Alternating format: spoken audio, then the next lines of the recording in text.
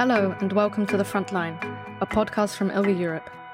We represent and work on behalf of over 600 LGBTI activist organizations across Europe and Central Asia, and our podcast aims to bring you to the front lines of queer activism in the regions. I'm your host, Belinda Deer, and this is the second episode in our mini-series on rainbow family rights in 2021, during which we're looking at the issues affecting LGBTI parents and their children across Europe. Our guests today are parents Kalina and Jane from Bulgaria and the UK respectively. Because their daughter Sarah was born in Gibraltar, she cannot claim UK citizenship via Jane, so the couple applied to have her registered in Bulgaria. But the Bulgarian authorities refused, therefore leaving baby Sara stateless. Kalina and Jane brought a case against the Bulgarian authorities to the EU Court of Justice, which was heard last month.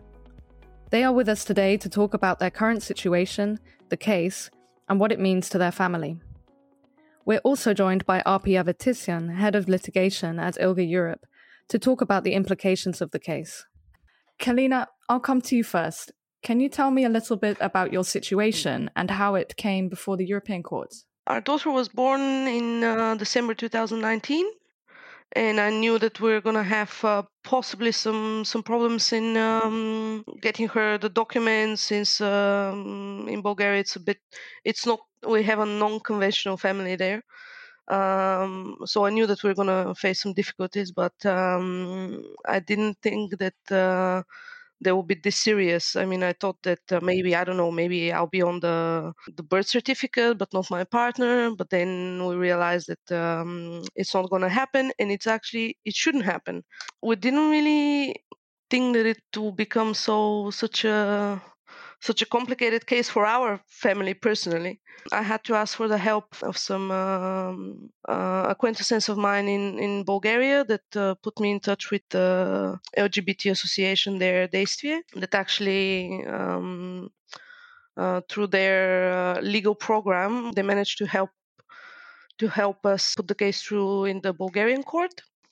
I don't know. I think now looking at it, I was a bit naive, thinking that it will take a few months or maybe a year, in the worst case scenario, until we get some sort of document for Sarah. But then from the Bulgarian court, we found out that the judge from there sent some questions to the European court to help them go forward with the case, because I realized that it's sort of the first case like this that they're facing. So they send these questions to the court to help him solve it, and that's how it reached that court in Luxembourg. Thank you for that explanation. Arpi, you were directly involved in the case at the European level. Would you be able to talk with us about your experience of taking the case to the European Court of Human Rights, and whether you have hopes on being successful or what you see could happen as a result? My involvement and the ILGA-Europe support to Действие came after we learned that Bulgarian court asked for a preliminary ruling from the Court of Justice. And of course, this is one case before the Court of Justice, but it's just one of the examples that many families similar to yours, Kalina and Jane, that they face across Europe. And that's why we got involved to support Действие and your case, so that other families could benefit as well. And our support was getting other allies to be involved, to raise awareness about the case and about the issue. In your case, your child doesn't have a nationality so far, which is terrible. And we contacted the European Statelessness Network for guidance and support as well. They wrote a very detailed, helpful editorial on the EU law application in this case. We also had support from a law firm, Freshfields, who provided legal research in what EU law could be applied, the rights at stake. So in that sense, this is a very important case for so many families across Europe. That's why we decided to be involved and to support it.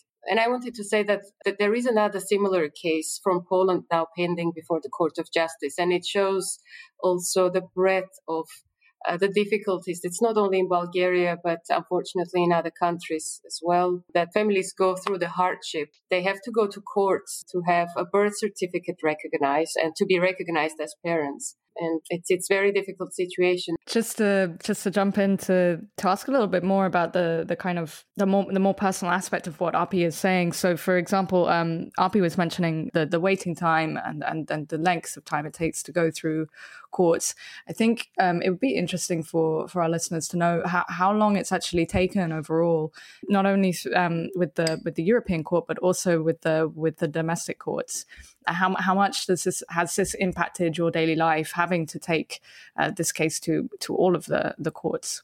Actually, we put through, I think it was last February or last March, the request for a Bulgarian birth certificate of our daughter in Bulgaria, and then I think that the court from Bulgaria sent it in September. I think it's been over a year already. The way I see it, from what I understand, again, I'm not very familiar with the legal procedures in Bulgaria, but after we have this decision from the court in Luxembourg, in Bulgaria the case could be, I mean, depends on many factors, but I don't see it closing very, very soon. I mean, that's my hope, that that the outcome will be favorable for us and that it will be fast. But so we're also prepared for the other possibility, which is waiting another year, or God forbid, even more. If I can jump in here, it was great to see that the Bulgarian court requested to consider the case under the expedited procedure. And compared to other cases, actually, the case has been progressing very quickly. And it was great because it's a child's rights at stake. So the court recognized that this is an important question and it needs to be resolved as soon as possible. So it was great, actually, to see that the Bulgarian courts asked for this procedure. And hopefully the judgment will be delivered very soon. And it's worth to mention that the Advocate General will be delivering an opinion on 15th of April, which is a first step already, and an important step in seeing how the court would approach. Of course, it doesn't mean that the judges will have to necessarily follow the Advocate General's opinion, but it is an important step. It is an important also part of case law of the Court of Justice to have the Advocate General's opinion. So I very much hope that the opinion will be favorable and would recognize that EU law is at stake, freedom of movement of the family is at stake, and importantly, it affects the right of the child here, who has not been able to acquire nationality, to be an EU citizen. Thanks a lot. And just to kind of keep on that vein, Arpi, especially when you were talking about the rights that are at stake, how do you think that this could have an impact beyond Kalina and Jane's case? Well, this case, unfortunately, it's as I see, it's a drop in the ocean. So we hear about the case, we know about the case because it's now before the Court of Justice. But there are so many families that go through the same difficulties. So once the Court of Justice delivers a favorable judgment, then it will become part of EU law, which means that it should be applied across all EU member states. But also, this will be very important helping step for the implementation of the LGBTIQ strategy that was launched by the European Commission in the autumn of last year, in 2020. So the case plays an important role in so many ways, both already becoming part of EU law, but also becoming helpful guidance for the Commission in putting forward legislation on mutual recognition of parentage across Europe. Just to get a sense from you, Kalina and Jane, what your feelings were about being there at the court and how you feel now, having been through this experience, as well as if you have any reflections on your hopes for the future, you know, if this works out and what you plan to do and so on. It's been a long process, very stressful process. Something that we thought was going to be really easy, obviously, we'll just apply. And then it just turned into this whole thing. And I hope it will work out in the long run and help other people. I think that's the goal here as well. But yeah, I think the first thing that we're going to do, of course, if this works out, is visit our families, once the COVID restrictions are finally lifted. But it seems like things are, fingers crossed, hopefully getting better. I know that my wife's really desperate to see her family. She hasn't seen her parents in well over a year. Her father hasn't even seen our daughter except over video, which, isn't the same. So I think that will be the first thing we want to do, is to be able to travel. Not that that's different to most people right now in the world, but that'll be the first thing on our list. And then secondly, to visit the UK as well. My grandfather's there, he's in his 90s, and we've been wanting to visit as well. Like he hasn't seen our daughter, so that would be definitely the first two things that we would like to do. And just one more perhaps tricky question for Arpi on the implementation, because we know the implementation of judgments can be a bit difficult, let's say. How are your hopes in terms of implementation? For example, if this is ruled in favor of Kalina and Jane, has Bulgaria got a good history of implementation of the court judgments? How do you see? I hope that this is one of your hopes, that it will go well, of course, but it would be interesting to know if there's any struggle that you anticipate. Certainly, one hopes that when, there is a positive judgment and we celebrate that development in different contexts, of course, in different cases, for different couples, families, for rights being protected, one hopes that people will enjoy these rights. But being realistic and looking at the common judgment, for example, common Hamilton and Accept judgment that was delivered nearly 3 years ago by the Court of Justice and was brought from Romania, we see that unfortunately Romanian authorities have not implemented that judgment to date. The applicants had to turn to the European Court of Human Rights to further get redress and to have their rights realized. So there is a danger, of course. But on the other side, as I already mentioned, the LGBTIQ strategy now in place, it really gives hope that the Commission will act and will ensure that the judgments are implemented, and the judgments are implemented across Europe. In that sense, I'm really hopeful that we will see the results, and Kalina and Jane, together with their daughter, were able to travel, to exercise their right to freedom of movement and go to Bulgaria and, of course, to UK as well. But just as a family, to be able to feel European Union citizens and be able to enjoy their rights. In that sense, of course, that there are various actions that can be taken. The possible complaint to the European Commission, for example. But let's be hopeful and let's think positive that there won't be need for any further follow-up. This has been already a long process. This has been already a difficult process. And yes, strategic litigation brings a big, a broader impact for others. But let's hope that there won't be need for any other follow-up action. Let's hope that Bulgarian authorities will implement the judgment. It will be positive. It will be implemented. And you will be able to travel and enjoy your family life. And indeed, I think with the drafting of this legislation by the European Commission that was promised in the LGBTIQ equality strategy, there will be increasingly more visibility on the situation of what we would call rainbow families in the EU, because there are so many couples and families going through situations like this across the continent for various different reasons, in which basically LGBTI people don't have the same family rights as everyone else. And I think that this will really contribute to helping, at the very least at the societal level, media level, which often influences outcomes. But I from the work that I've been doing, the awareness raising that's now happening, really kickstarting now because of this new priority of the Commission, is really increasing. And I think we all know that the visibility of kind of these examples and these personal stories is really important for change. So at least from where I'm sitting, I think that this is kind of a breakthrough moment, hopefully. And I don't know if anyone has any thoughts on that. Any final thoughts on hopes or kind of your perspective on the broader scale?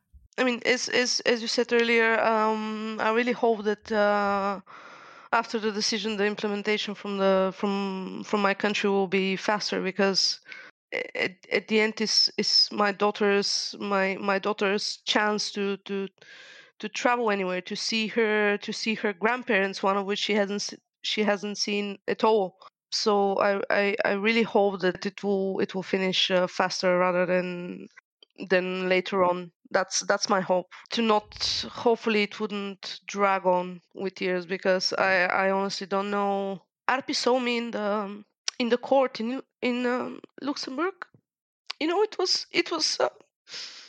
was difficult because something that's given to other children just by birth to my child was denied, and my own country said that she's not following my nationality. It's really just, it's very difficult, because I know that if this doesn't resolve fast, she's not going to be able to see her grandfather for God knows how long. So we do realize the importance of the case for all of our families, with something that we didn't realize earlier in the case, but that we realize now. But in the end, it's it's our family, it's our parents that don't have any connection with our daughter at the moment. So yeah, that's my hope, to for this to finish fast, and hopefully to finish in our favor.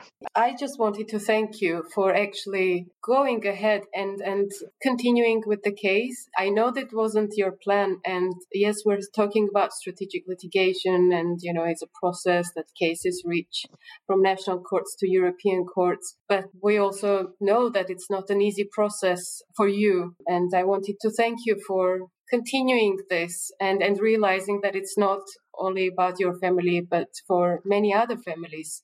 And that's very important. So let's really hope that there will be a positive judgment, and all your efforts put in will serve for your family and for so many other families that go through the same. And I think it's important that actually people know about you, know about what you're going through, which is not easy, which is very difficult.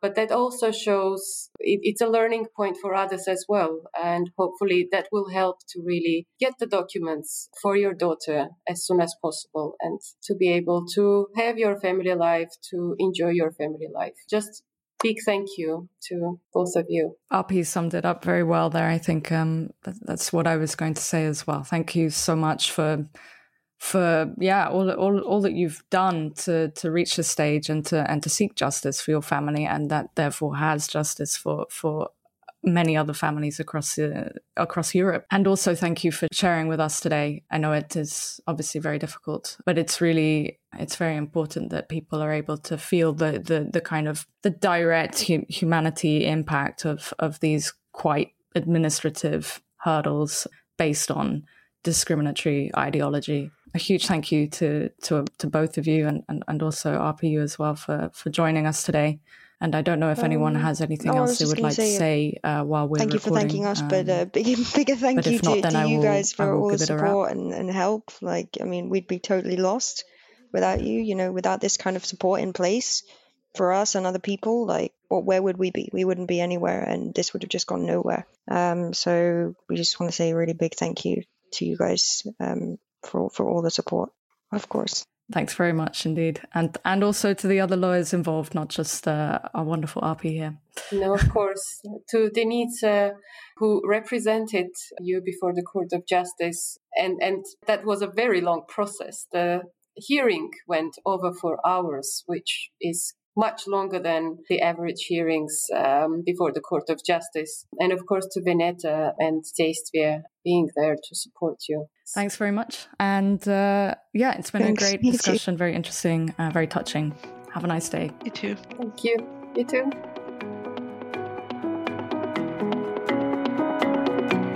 Since this conversation was recorded, the Advocate General's opinion was published on April the 15th, 2021. It clearly states that the refusal of the Bulgarian authorities to draw up the requested birth certificate for baby Sara constitutes an impediment to the rights which EU law confers the child and her parents.